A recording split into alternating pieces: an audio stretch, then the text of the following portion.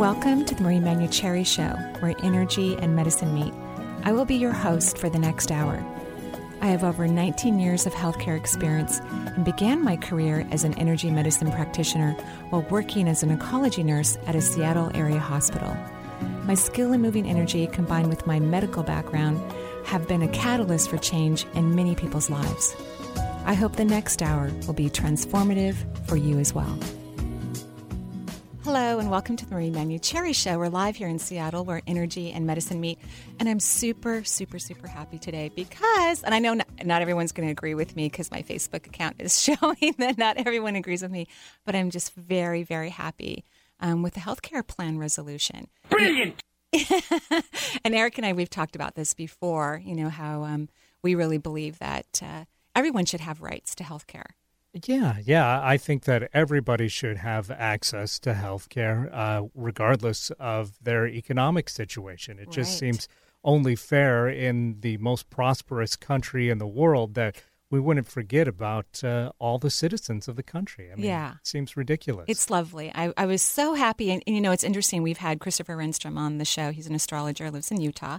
And he predicted that it was going to move favorably with the Supreme Court. Well, yeah, just in case anybody's been in a cave all morning or whatever and they haven't heard, the Supreme Court did take up the issue of whether the quote-unquote Obamacare or the Affordable Health Care Act could be deemed constitutional and therefore was legal. Mm-hmm. And most pundits thought that the Supreme Court was going to strike it down as being unconstitutional, not because they actually believed that it was unconstitutional, but that they believed that the Supreme Court had so many conservatives on there that they were going to be politically active and therefore strike it down as being unconstitutional just because they could. Right. And the Supreme Court actually did what the Supreme Court is supposed to do, which was look at the legality of the situation. And they said, yes, this is constitutional. So that means going forward, the Affordable Health Care Act, unless it is repealed, will actually move into place. So. I'm just very thrilled and happy, and I'm very grateful for our country growing up. I feel like we're maturing and we're starting to think of others. And even though it's not perfect, as nothing truly is, we have opportunities to change it as well. And let it be. It can be tweaked. It can be improved over time, sure. Absolutely. I look at the French system of healthcare, and I've only heard amazing things about it and seen documentaries about it, and it's profound. And it's a fascinating way where no one is denied access to healthcare. And if your doctor wants to order you an MRI, he doesn't have to look at your insurance to see if it's going to be paid and can you afford the $1,000 that's not covering it. Right. And their system is significantly different than what our system is going to be, which is just that everybody's going to have access to health insurance. So that means people.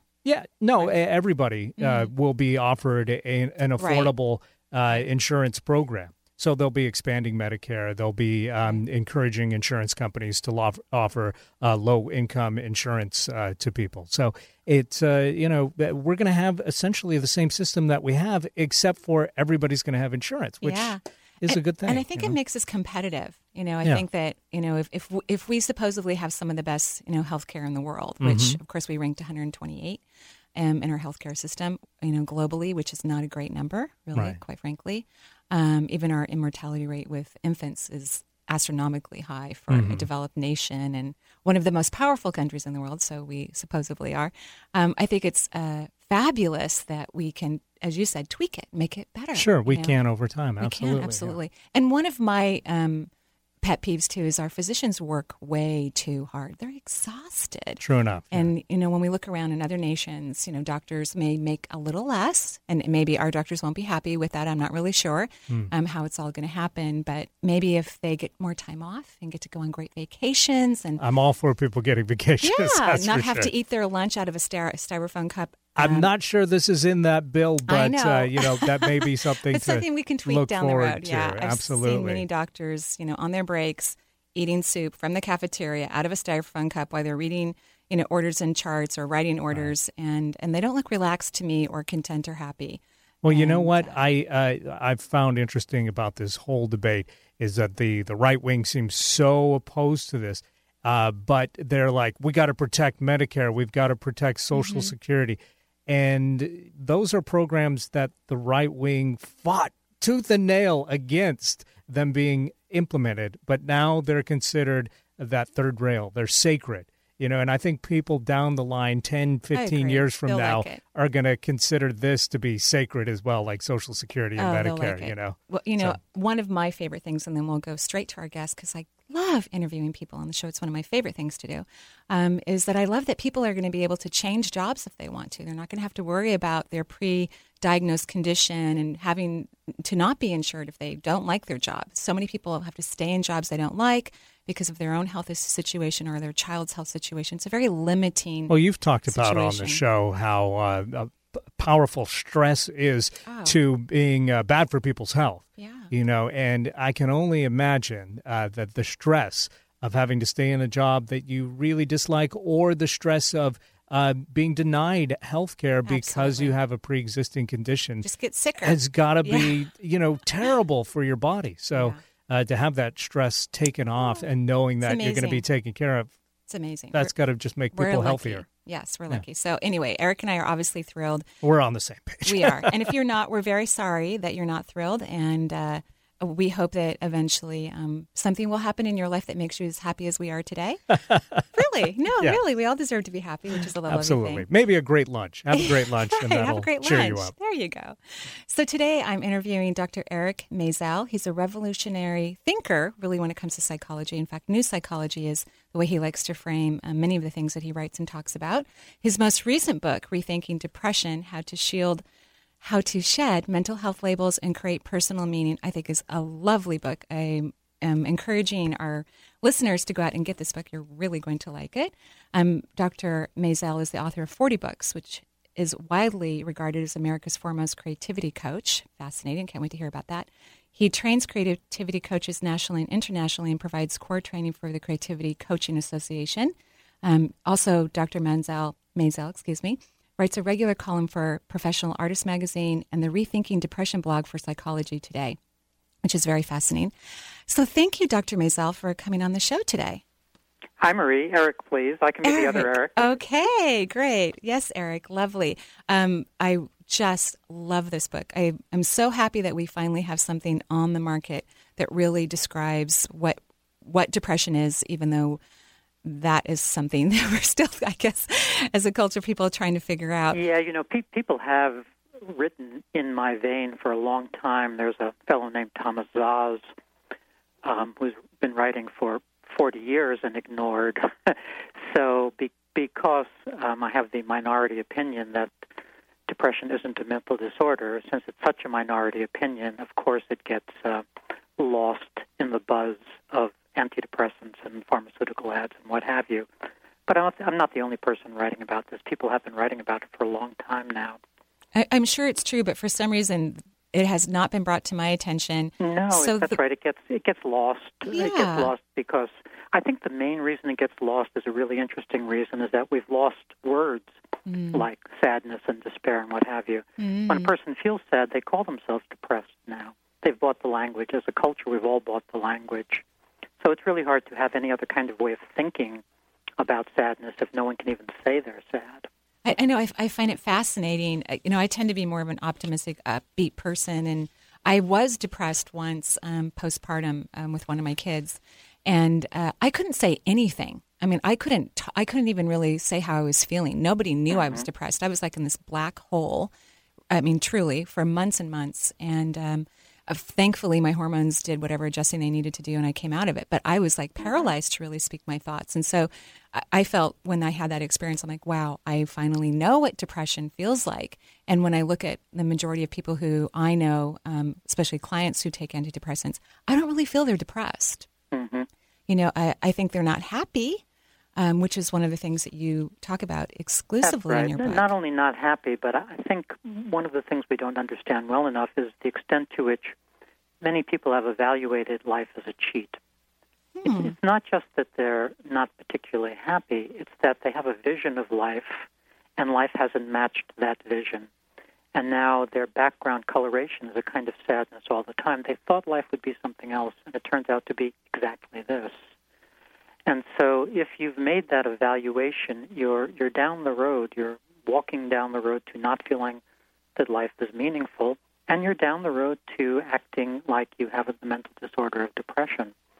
So part of what I try to suggest to folks is they really think through if they've evaluated life that negatively, and if they have, maybe they want to rethink that evaluation. I think that's absolutely lovely, because I feel that if you know if you're sad about something, then that's good information, actually. Like, absolutely. Right? No, absolutely. Mm-hmm. Like maybe you need to change your course of life, perhaps. I mean, it seems to me so obvious that if you have a job that bores you or that you hate, if you're in a relationship that's unpleasant to you, etc., you're not going to be in a good mood. Mm-hmm. Right. Somehow that seems like revolutionary thinking to see that you might be in a bad mood if you're bored all day long and then go home to a relationship that isn't working. But it's obvious that you're not going to be in a good mood. One of the things I try to teach, and this is one of my catchy little phrases, is to try to have meaning trump mood. We're paying way too much attention to the mood we're in rather than to the meaning we would like to make. And so we're not making ourselves proud by our efforts.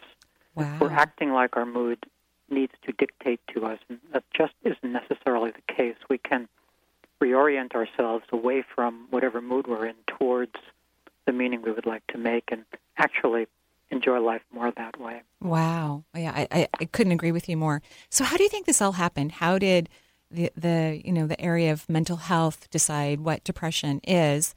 And then how did we get, millions and millions of Americans, in my opinion, addicted to antidepressants? Yeah, I mean, of course, it's a long story. As long ago as, the 1800s, there were mental disorders being created by folks essentially for political reasons. For instance, if you were a slave and didn't like it, you got the mental disorder of being like an ornery slave. Psychiatry was used for political purposes and has been for a very long time. In the 1950s, the first Diagnostic and Statistical Manual came out, and that was a great invention by the American Psychiatric Association, a great coup, to have folks sitting around in a room saying, this is a mental disorder, that's a mental disorder. It's really a wacky way to decide what is a mental disorder, having folks sitting around saying it. And, of course, they made homosexuality a mental disorder and lots of other things. Then they just changed their minds. When it became politically incorrect to think that homosexuality was a mental disorder, then they said, well, it isn't. So we've had for whatever that is now, 60 or 70 years, folks sitting around in rooms, psychiatrists, psychologists, therapists sitting around in a room deciding, sort of by fiat, what's a mental disorder. Mm-hmm. You may or may not know that the next iteration of the manual, the DSM-5, is coming out in 2013, which is pretty darn soon. Right. And we're going to have scores and scores of new mental disorders just created by folks sitting around. There'll be new childhood mental disorders. Grief, which used to be a depression exemption, is now going to be a mental disorder if you grieve for more than X amount of time. If you lose a child and you're still sad after a few weeks, that's a mental disorder. Wow. But that's what's coming.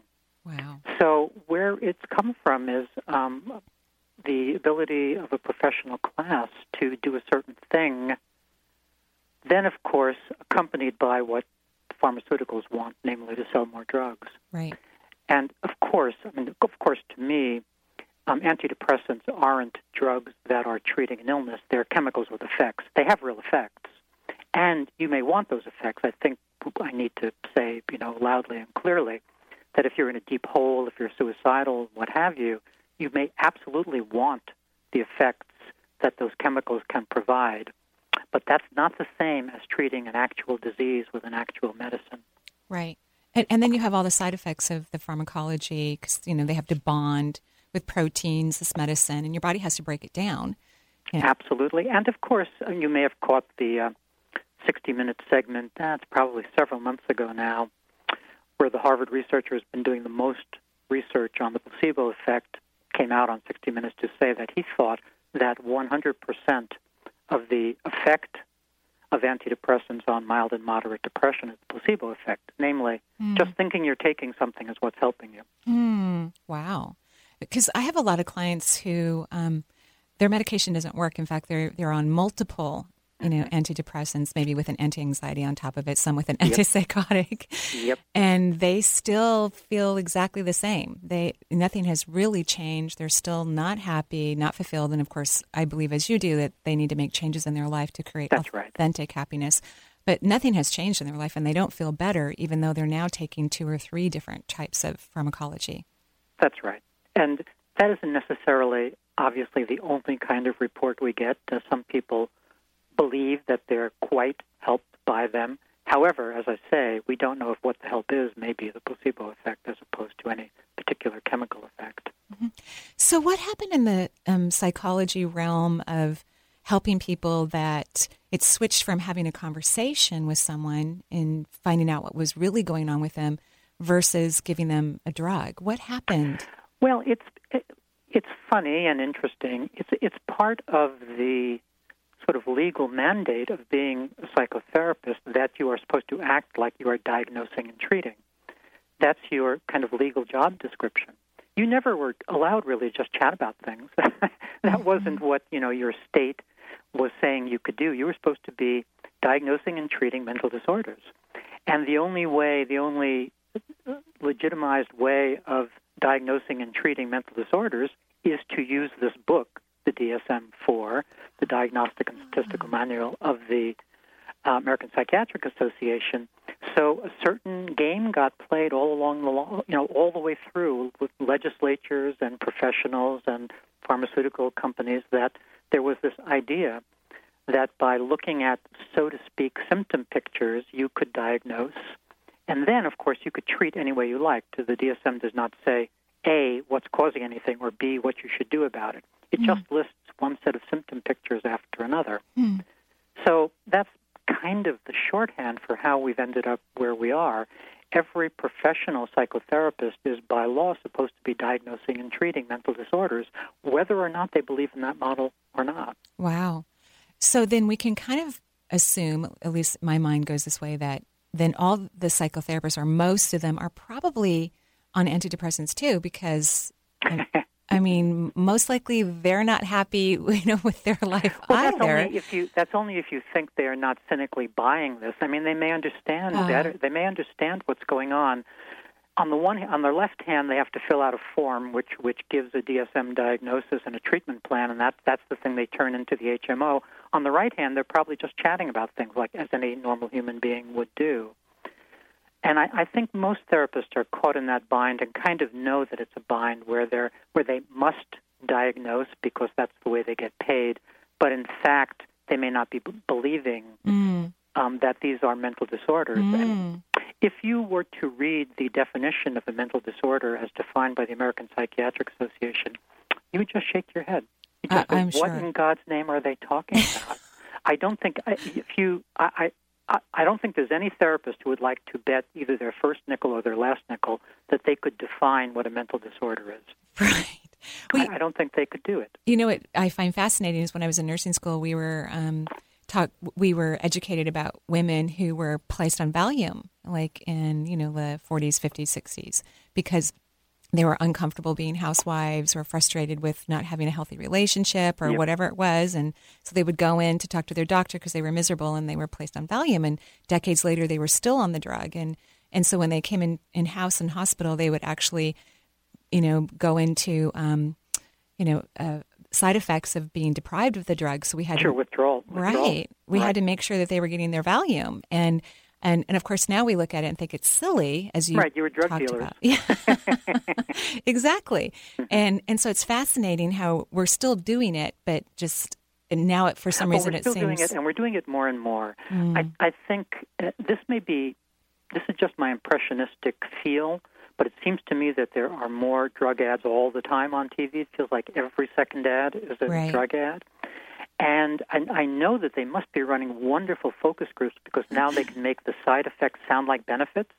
Except for the one, and death. Yes, and you could expect a heart attack and convulsions and maybe death. Right. Yeah, it's quite amazing how that's working, but we're becoming more and more accustomed to taking drugs for everything unwanted, and also for just things that are slightly not what we want, like our eyelashes not being long enough. Can you believe? Oh, I know. Yeah. That there's medication or drugs for that?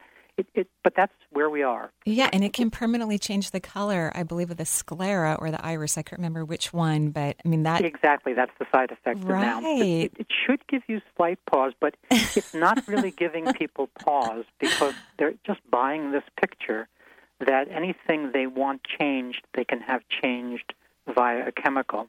Wow. Well, one of the things I love about your book, too, is you help individuals to determine how they could create a meaningful life. So not only do you talk about why we should maybe reevaluate taking drugs every single day, and of course, something that's very challenging is the amount of children we have now on drugs to monitor and control their behavior, which is shockingly scary because they're starting young taking medication and thinking that it's okay or normal.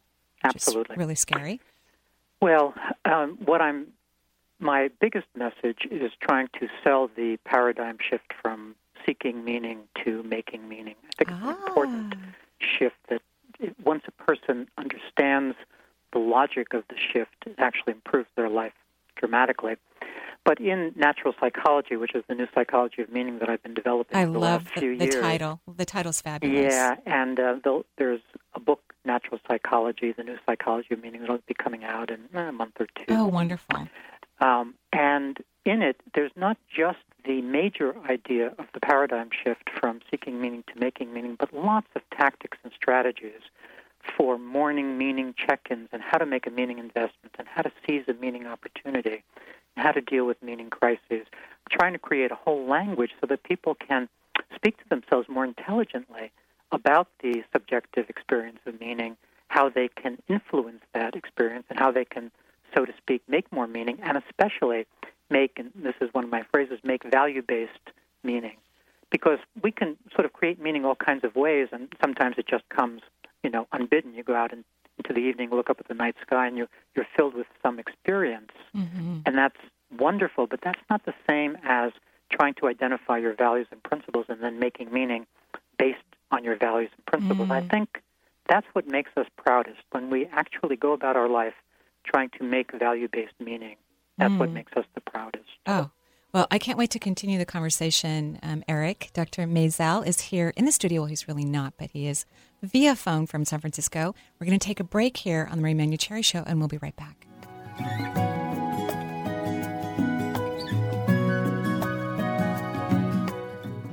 Become a Reiki Master the weekend of October 5th through October 7th at the Redmond Town Center Marriott. This 2.5-day transformative workshop is open to all levels of experience and will certify you in Reiki 1, 2, and 3. You will learn to move energy within the body by practicing on other workshop participants. Marie will be your instructor, guiding you with her own symbolic sight and providing constructive feedback. Take this opportunity to fulfill your dreams of becoming your very own certified Reiki Master. You will receive attunements that allow you to practice Reiki at the master level and information on the laws that govern professional practice in Washington State.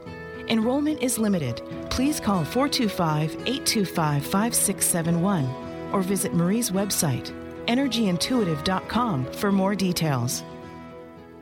There's an exciting new astrology hour, Tuesdays at 5 p.m. with Deborah Silverman. Deborah's unique blend of psychology and astrology turns planetary language into plain English. Join us for an interactive hour that's guaranteed to give you personal insights in a fun and entertaining way. Tune in to Deborah Silverman live. Whatever your life question, marriage, job, family, relocation, or just curiosity, call for a live reading Tuesdays at 5 p.m. and visit Deborah's website at deborahsilvermanastrology.com. Have you been thinking about heading down a healthier path but aren't quite sure where to begin? Marie has a set of DVDs that can help steer you in the right direction, with wisdom, insight, and a dash of humor. The Healing from Within series imparts practical tools you can easily use to expand personal health. Marie collaborated with frequent radio guest and naturopath Dr. Sheila Dunn-Merritt to produce 4 DVDs that include detoxification, heart health, brain health, and hormones. The DVD series can be purchased online at energyintuitive.com or by calling 425-825-5671. Are you looking for the best skincare treatment in the Pacific Northwest? Sick of regular spa facials that don't address the problems you seek to correct? Dermaspace, home of the iDerm facial treatment, was recently voted Best Facial in Western Washington for 2011 by King 5 Evening magazine viewers.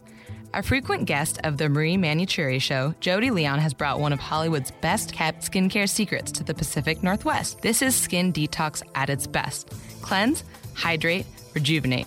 Perfect for men and women of all ages who wish to address problem skin in addition to its amazing anti-aging benefits. It's physical therapy for your skin. The iDerm facial treatment has been used by A-list celebrities and clientele of all walks of life for over 70 years. Jody Leon, skin guru and owner of Dermaspace, is proud to be the only licensed esthetician certified to perform the iDerm facial treatment in the Pacific Northwest.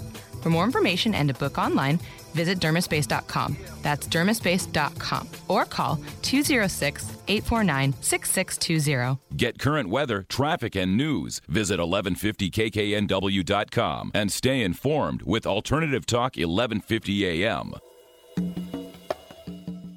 And welcome back to the Marie Manuchehri Show, where energy and medicine meet here in Seattle. You can also listen to us on the web at energyintuitive.com. Or Eric, how else can people listen to the show? Sure. Just log on to the KKNW website at 1150kknw.com.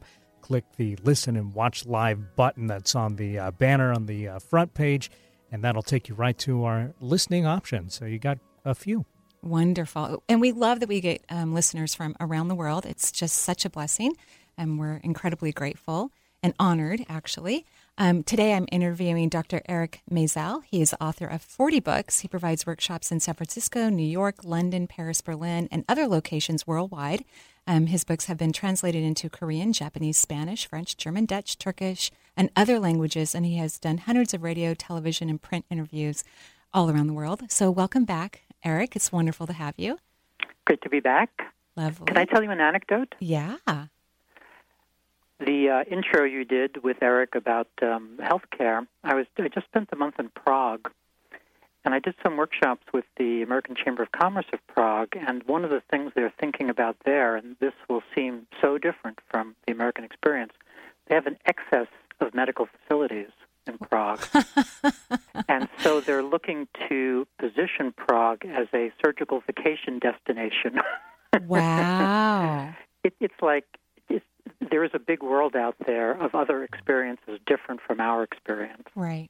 And our culture is quite ill, you know. I mean, our people are obese and, of course, depressed. And, you know, Americans take a lot of pharmacology. Yep. And, you know, the best healthcare is really preventative medicine. And conventional medicine isn't really geared towards real prevention, in my opinion.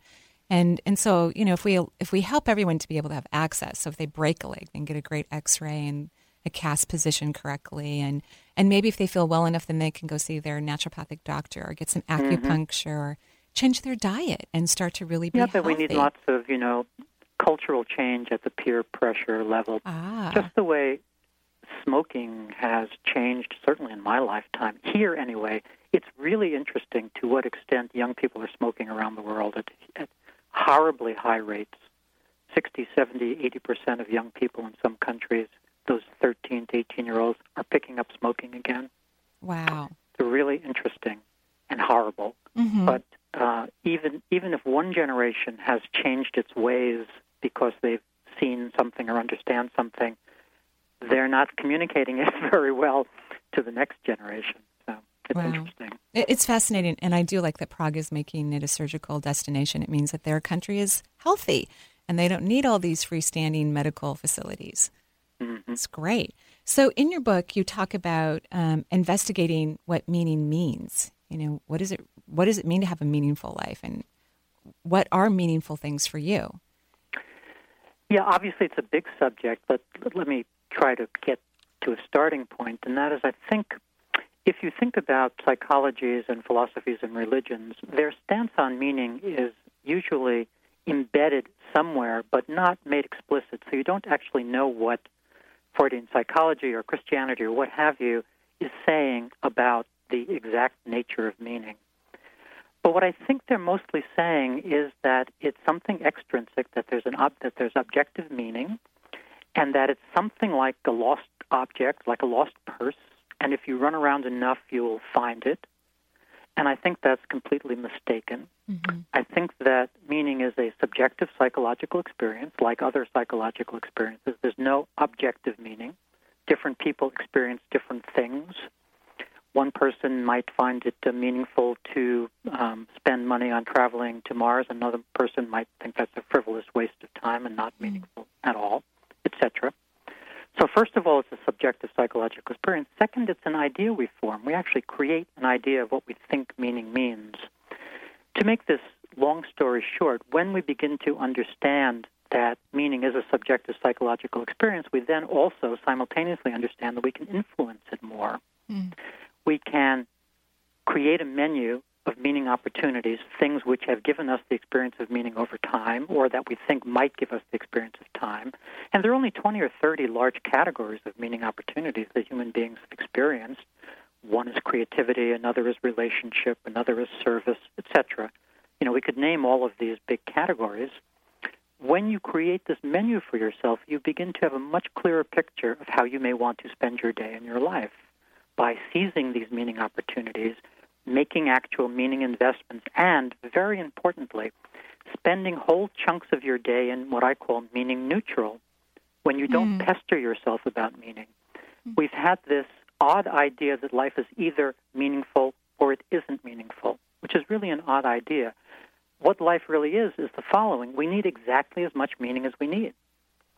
And so if for one person 3 or 4 hours of meaning on a given day is enough, then the rest of the day can be spent, running errands and doing things which are boring and what have you, and you don't have to get to this sad place of, is life meaningful, because you realize that you're spending this time in meaning neutral and that you get to make new meaning later this evening or tomorrow. When you start to get this model in mind of how you can negotiate a day around meaning investments and meaning neutral periods, you actually feel much more empowered, happier, and as I say, you can stop pestering yourself about whether life isn't or is meaningful. Wow. I think a lot of people do pester themselves about that, and they feel very inadequate. And when are they pestering themselves? When life feels least meaningful. If they're at a party or, talking to their child, having a good time, doing whatever it is that provokes the experience of meaning, that's not the moment they're asking themselves, is life meaningful? At that moment, it's just feeling meaningful. It's when they're at, a boring lecture or they get some bad news or what have you. That's when they ask the question, gee, life doesn't really feel very meaningful. We ask that question of ourselves at the worst possible moments, and we want to get smarter about that. We don't want to be asking that question of ourselves when we're most down. And also, then you also realize, well, gosh, I really don't want to participate too many more of these boring meetings. In other words, I think the feeling of whatever we have, That's right. It's valuable. And in my language, there are many things we do that are in the service of meaning that are themselves not experienced as meaningful. It's actually an important point. Because if let's say, and I work with creative performing artists as a creativity coach, I've been doing it for decades. Wow. If you're writing a novel, virtually every day you hate your novel. That's just the truth of the matter. That's who we are as human beings. We're critical of our efforts. We didn't like that paragraph. We're not sure we know whether to send our character to, Zanzibar or Paris or what have you. So we're sort of upset most of the time. Nevertheless, what we're doing is in the service of meaning. And when we remember that ultimately this is an effort we have deemed meaningful, then we can better tolerate the fact that those moments or hours or days aren't feeling meaningful. It's a better way to think of those difficulties. And to give you a kind of related example about how we don't want to be thinking about our mood so much and rather thinking about our meaning-making efforts, we just don't care what mood Eisenhower was in the days before D-Day. We don't care if it was sad or happy, anxious, whatever. We want him to do what he needs to do. And I think that's what we want from ourselves. Ultimately, we want the same kind of effort in the service of those things we think are important. We want to do the things we think are important, create real effort in that direction, and not ask ourselves, are we happy while we're doing it or are we sad while we're doing it? So do you think that we ask that question too often am I sad or I'm happy? And of course, most of the time I think people aren't happy. We ask it too often, and we also ask it because we're not actually engaged in our most important work. Life is not set up to provide us meaningful experiences. Most jobs, most professions are narrower than our heart wants them to be. And so we have to find additional meaning opportunities so that we feel like we're doing our real important work. Mm-hmm. If we don't have work that we deem important, doesn't matter what the world says, but if we don't do work that we deem is important or worthy or valuable or meaningful, then we are going to pester ourselves about the lack of meaning a lot of the time. So how do you coach people to eventually, hopefully, make a change to something that's more meaningful in their life? How do you help them get to that place where they could perhaps, first of all, identify that it's not meaningful to them, which is really important, and I think that's right. Fabulous to get those skill sets. And then how do you help them determine what is meaningful? Because like you said, we're so unique. Sure. Well, first of all, it's a coaching model, not a therapy model. I'm not really interested in history. Mm-hmm. I'm interested in what my client wants to actually attempt this week. I know a lot of people who would love that. Yeah. So, I'm really, providing certain kinds of practices and language. And if a client understands the practices and languages, then they can begin immediately with a morning meaning check-in where they make decisions about where they're going to make meaning investments today.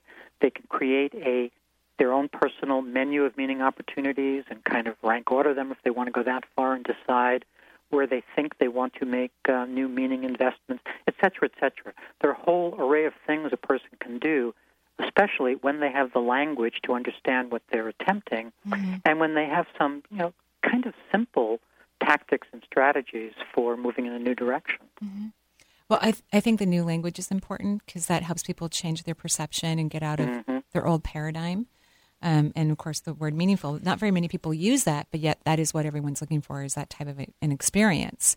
That's right. And just as you say, they're mm-hmm. looking for it. It's very hard to get past that looking and seeking language because almost every human being is, when they talk about meaning, uses as the verb in front of it looking or seeking as opposed to making. So that's why I say that's the paradigm shift we need to make as a species, because if each human being felt so instrumental, so brave, so heroic, that they understood that they needed to don the mantle of meaning maker and be the hero of their own story, we'd have so many people doing the right things. Mm-hmm. So let's say that someone is diagnosed, not surprisingly, with clinical depression. Some, Yep. They now have this diagnosis, right? And they're on medication, and yep. they're still not happy, and they're still, I guess, they think they are still depressed because, nothing's changed. Yep. And mm-hmm. they pick up your book. Would it be in their best interest to go off their medication or to stay on it? No, not precipitously. Okay. Because these are chemicals with strong effects, and they have tremendously strong effects to get off quickly. Mm-hmm. It's dangerous to get off them quickly.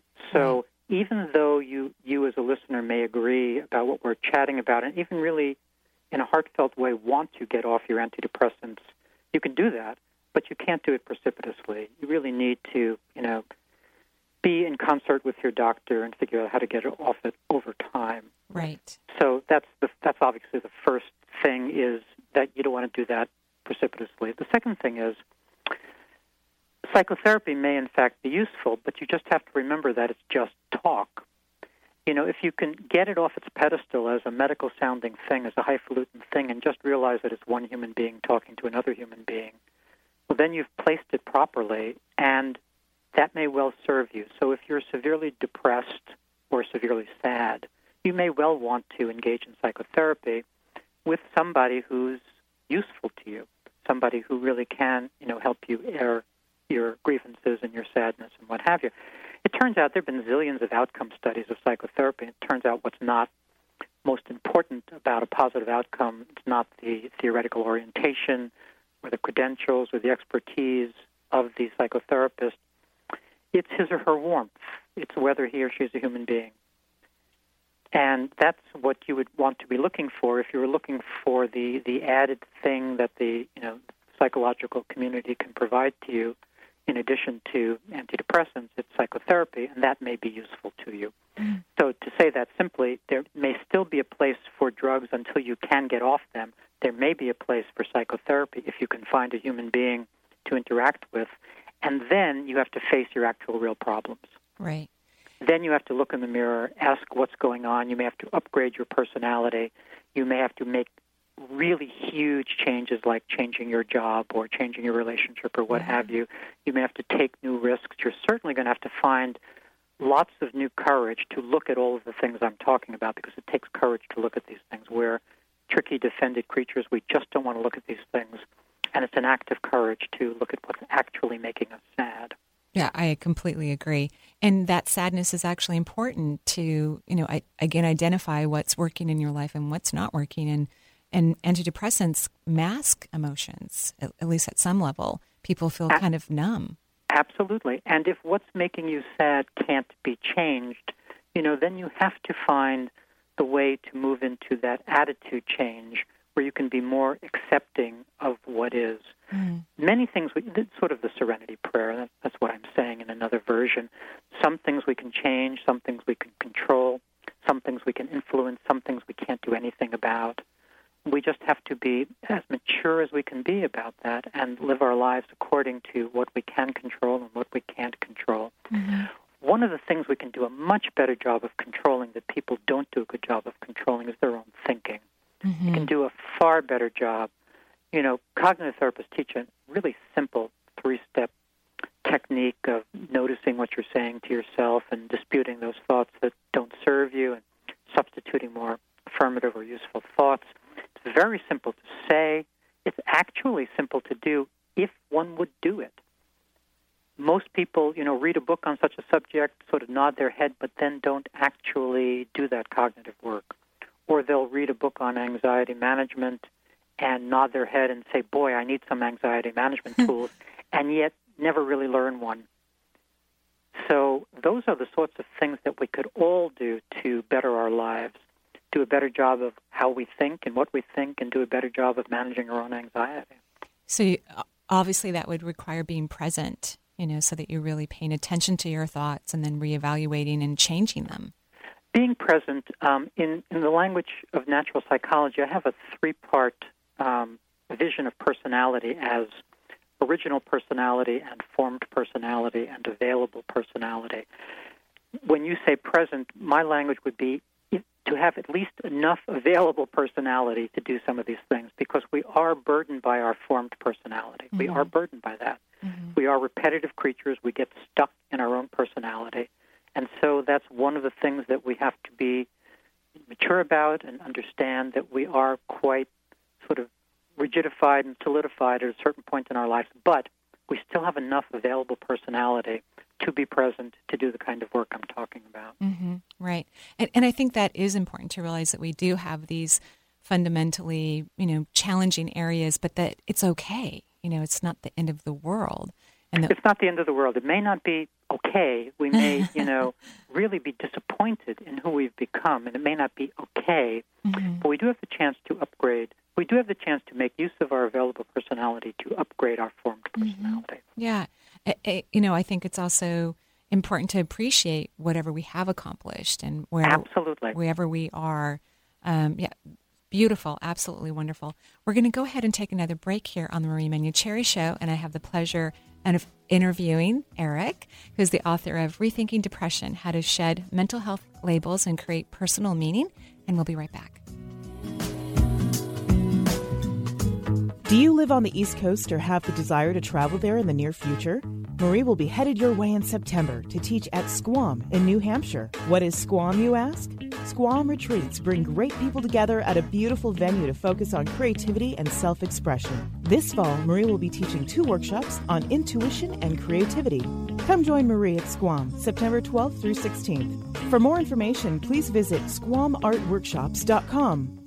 Manson Mitchell talked to media psychiatrist Carol Lieberman on Friday about bad girl archetypes and using them to get good guys. On Saturday morning, we welcome back Joe Rambolo, the Sage of St. Louis, talking about Ascension 2012. Are you ready? Then Lou J. Free shares her intuitive gift and unique perspective. That's Manson Mitchell, Friday morning at 10 and Saturday at 11 a.m. Pacific on Alternative Talk 1150 KKNW.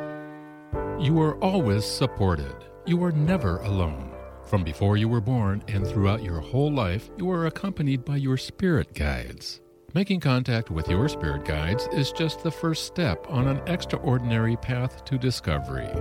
To find out how to make contact with the forces that have always been watching over you, join Marie at her Spirit Guide Workshop, Saturday, October 13th at the Lake Union Courtyard. This interactive day-long workshop will help reveal how you can deepen your relationship with your guides and increase their role in your life. Register online at energyintuitive.com or call 425-825-5671. Are you looking for tools to enhance your life or to bring those things you desire into your life? Marie offers a variety of CDs to help you do just that. Get acquainted with your 7 primary chakras and balance your human energy system. Or is embracing your intuition what you're looking to learn? Or would you rather focus on a healthy immune system? These CDs and more are available through Marie's website at energyintuitive.com. For a complete list of CDs available and their descriptions, please visit Marie's website today. Talk radio with a difference. Alternative Talk, 1150 AM. And welcome back to the Marie Manuchehri Show. We're live here in kind of windy but very beautiful Seattle. I mean, it's super green here, so everything is blooming, including the weeds in my backyard, which luckily one of my darling children, who before she takes off to do an internship in Washington, D.C., has been frantically weeding the yard. I keep thinking I should become a weed farmer because I am fantastic. Are you good at it? Yeah. Okay, so I think breakfast, next month when Mina's not home and you can come over and weed. It produces a lot of sneezing, though. It does. That's true. She has her antihistamine and then she's allergic to bees, so she also has her EpiPen on the counter just in case. No, I'm not good at pulling them. I'm good at growing them. Oh, growing them. Okay, yes. Then you're not coming over for breakfast because I have way too many of those. Today I have the pleasure of interviewing Dr. Maisel, the author of Rethinking Depression. And you're a duck and a beaver. You went to school in Oregon, close to where we are. I did. I went after I got out of the Army in, golly, what would that be, 68. I went to Oregon State because I was misinformed. I had noticed a brochure that it had a great oceanography department, and I thought, therefore, it must be on the ocean. But it wasn't. No. So I didn't stay there long, and then I went to in the fall, I went to University of Oregon and graduated with a degree in philosophy. Yeah, and you have a degree in psychology and creative writing. Yep, I have a couple of masters, a couple of undergraduate degrees, a couple of masters, and a doctorate. Oh, wonderful. And so aren't you so glad you took that creative writing program because, and did you know you were going to write 40 books? I mean, was that on your mind? That was on my mind. I think I was writing before then. Somewhere I can actually sort of remember when I was in the Army stationed in Korea, and my job title at that split second was armorer, namely I was the person in charge of all of the weapons. And Korea has a monsoon season, and weapons rust within days if you don't oil them. And I remember sort of watching them rust as I would read Dostoevsky and not quite get around to oiling them and begin to think that probably I was going to write. Mm-hmm. And, of course, I got fired as armorer because you actually have to take care of the weapons. That's lovely. Well, we do have someone on the phone calling from your neck of the woods, actually, Dr. Maisel from San Francisco. Who do we have, Eric? We've got Laurel on the line from San Francisco. Hi, Laurel. How are you? Fine. How are you, Marie? Great, and thank you for waiting. I appreciate that. Thank you so much. Thanks for taking my call. Sure. So, great discussion. Pardon? Great discussion. I know, isn't it great? And what you get to get advice from Eric. Isn't that wonderful? I'm honored. Thanks. So your question, please. My question is, I'm having a lot of paralysis around my living conditions and my work conditions. I live on a boat, and I've been living on a boat for 15 years with my husband, and he died about a year and a half ago, and now I find myself on this boat that I'm trying to figure out if I really love living on a boat, but it's a lot for me to handle. So I'm trying to figure out my next step in terms of my living situation and my work situation, which has also changed since he passed because I needed to get new skills, and I have, and I'm doing well. Generally, I'm feeling sad a lot of times, but I'm pretty functional. And I'm just asking about my next step. Well, to use my language, I would advise you to think through which meaning investment you want to make next. Namely, how do you want to live your life? What matters more than what? What are your biggest dreams and aspirations? Because there's probably no reason not to put them on the table right at the split second as you're deciding about huge changes. To kind of look back in your history at what things have seemed to provoke the experience of meaning in you and where you may want to go next with them. And then there are just the natural things to say, which are to do the sort of, so to speak, informational interviews about next steps. Check things out. Try to be as real as you can. Not so real that you understand things too perfectly, because that's actually something that makes us sad when we understand things too well, but real enough to have a good sense of what next steps you may want to undertake. Then you have to marshal, whatever energy you actually have. You have to marshal that energy to begin to take the next steps. So it's in a way a straightforward matter, except it starts with understanding what meaning investments you want to make. And that's the secret and the big deal piece of knowing what to do next. Mm-hmm. Wow. And, Eric, you mentioned earlier that grief is going to be a mental disorder pretty soon, like in a few months. Yes. And, it's such a subjective experience that we really can't say, you lost this type of person in your life and you get this amount of time to, move on through it. I think it's both absurd and shameless to make it into a mental disorder. It makes no sense to me. Right. And we can't, whether there's a sense in which someone, so to speak, this is horrible language, but ought to get over the death after, should move on, whether or not in some sense objectively one should, that really can't be, a textbook call. It has to be about the life of a human being. Right, because, Laurel, you still feel to me like you're in grief, as you should be, or I guess there's not a should, but I think it's normal and natural, and it's kind of hard to, make decisions right now. I love the idea of finding all the meaningful. Let me say one other thing to Laurel, if you're still there. Uh-huh. And that's, we don't quite understand this well enough, or we aren't clear enough about the following, and that is that choosing provokes anxiety. Mm. And every kind of choosing provokes anxiety. Mm. Whether we're just trying to decide, should I have the good tasting cereal or the good for me cereal, every kind of choice provokes a little bit of anxiety. And therefore, not only do you have to deal with the should I be on the boat or shouldn't be on the boat, but you have to deal with the anxiety of trying to choose. Mm. So what that means is, as you think about these matters, some amount of anxiety is naturally going to well up, and you won't be able to think all that clearly about your choices, because that's one of the consequences of anxiety, namely some mental confusion.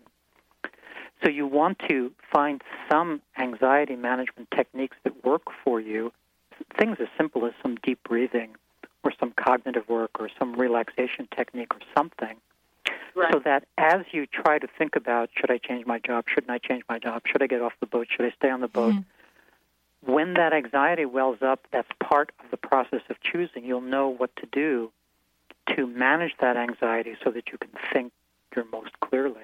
That sounds beautiful. What a great idea and wonderful advice. And also, we're running out of time, but really, I think that was very effective. What do you think, Laurel? That sounded good, didn't it? I think that sounds really good. Me too. Well, we wish you the best, and I'm so happy that Eric was able to take your call and offer some great insight. And thank you so much, Eric, for coming on the show. It was a pleasure to have you. Oh, it was great to be with you. Thank you so much. Thank you. I look forward to interviewing you again. Absolutely. I'll make sure I come back. Oh, I would love that. Thank you so much. Have a great day in San Francisco. And thank you, everyone, for listening to the show. It was a pleasure. I will see you next week. Until then, joyful blessings. Bye-bye.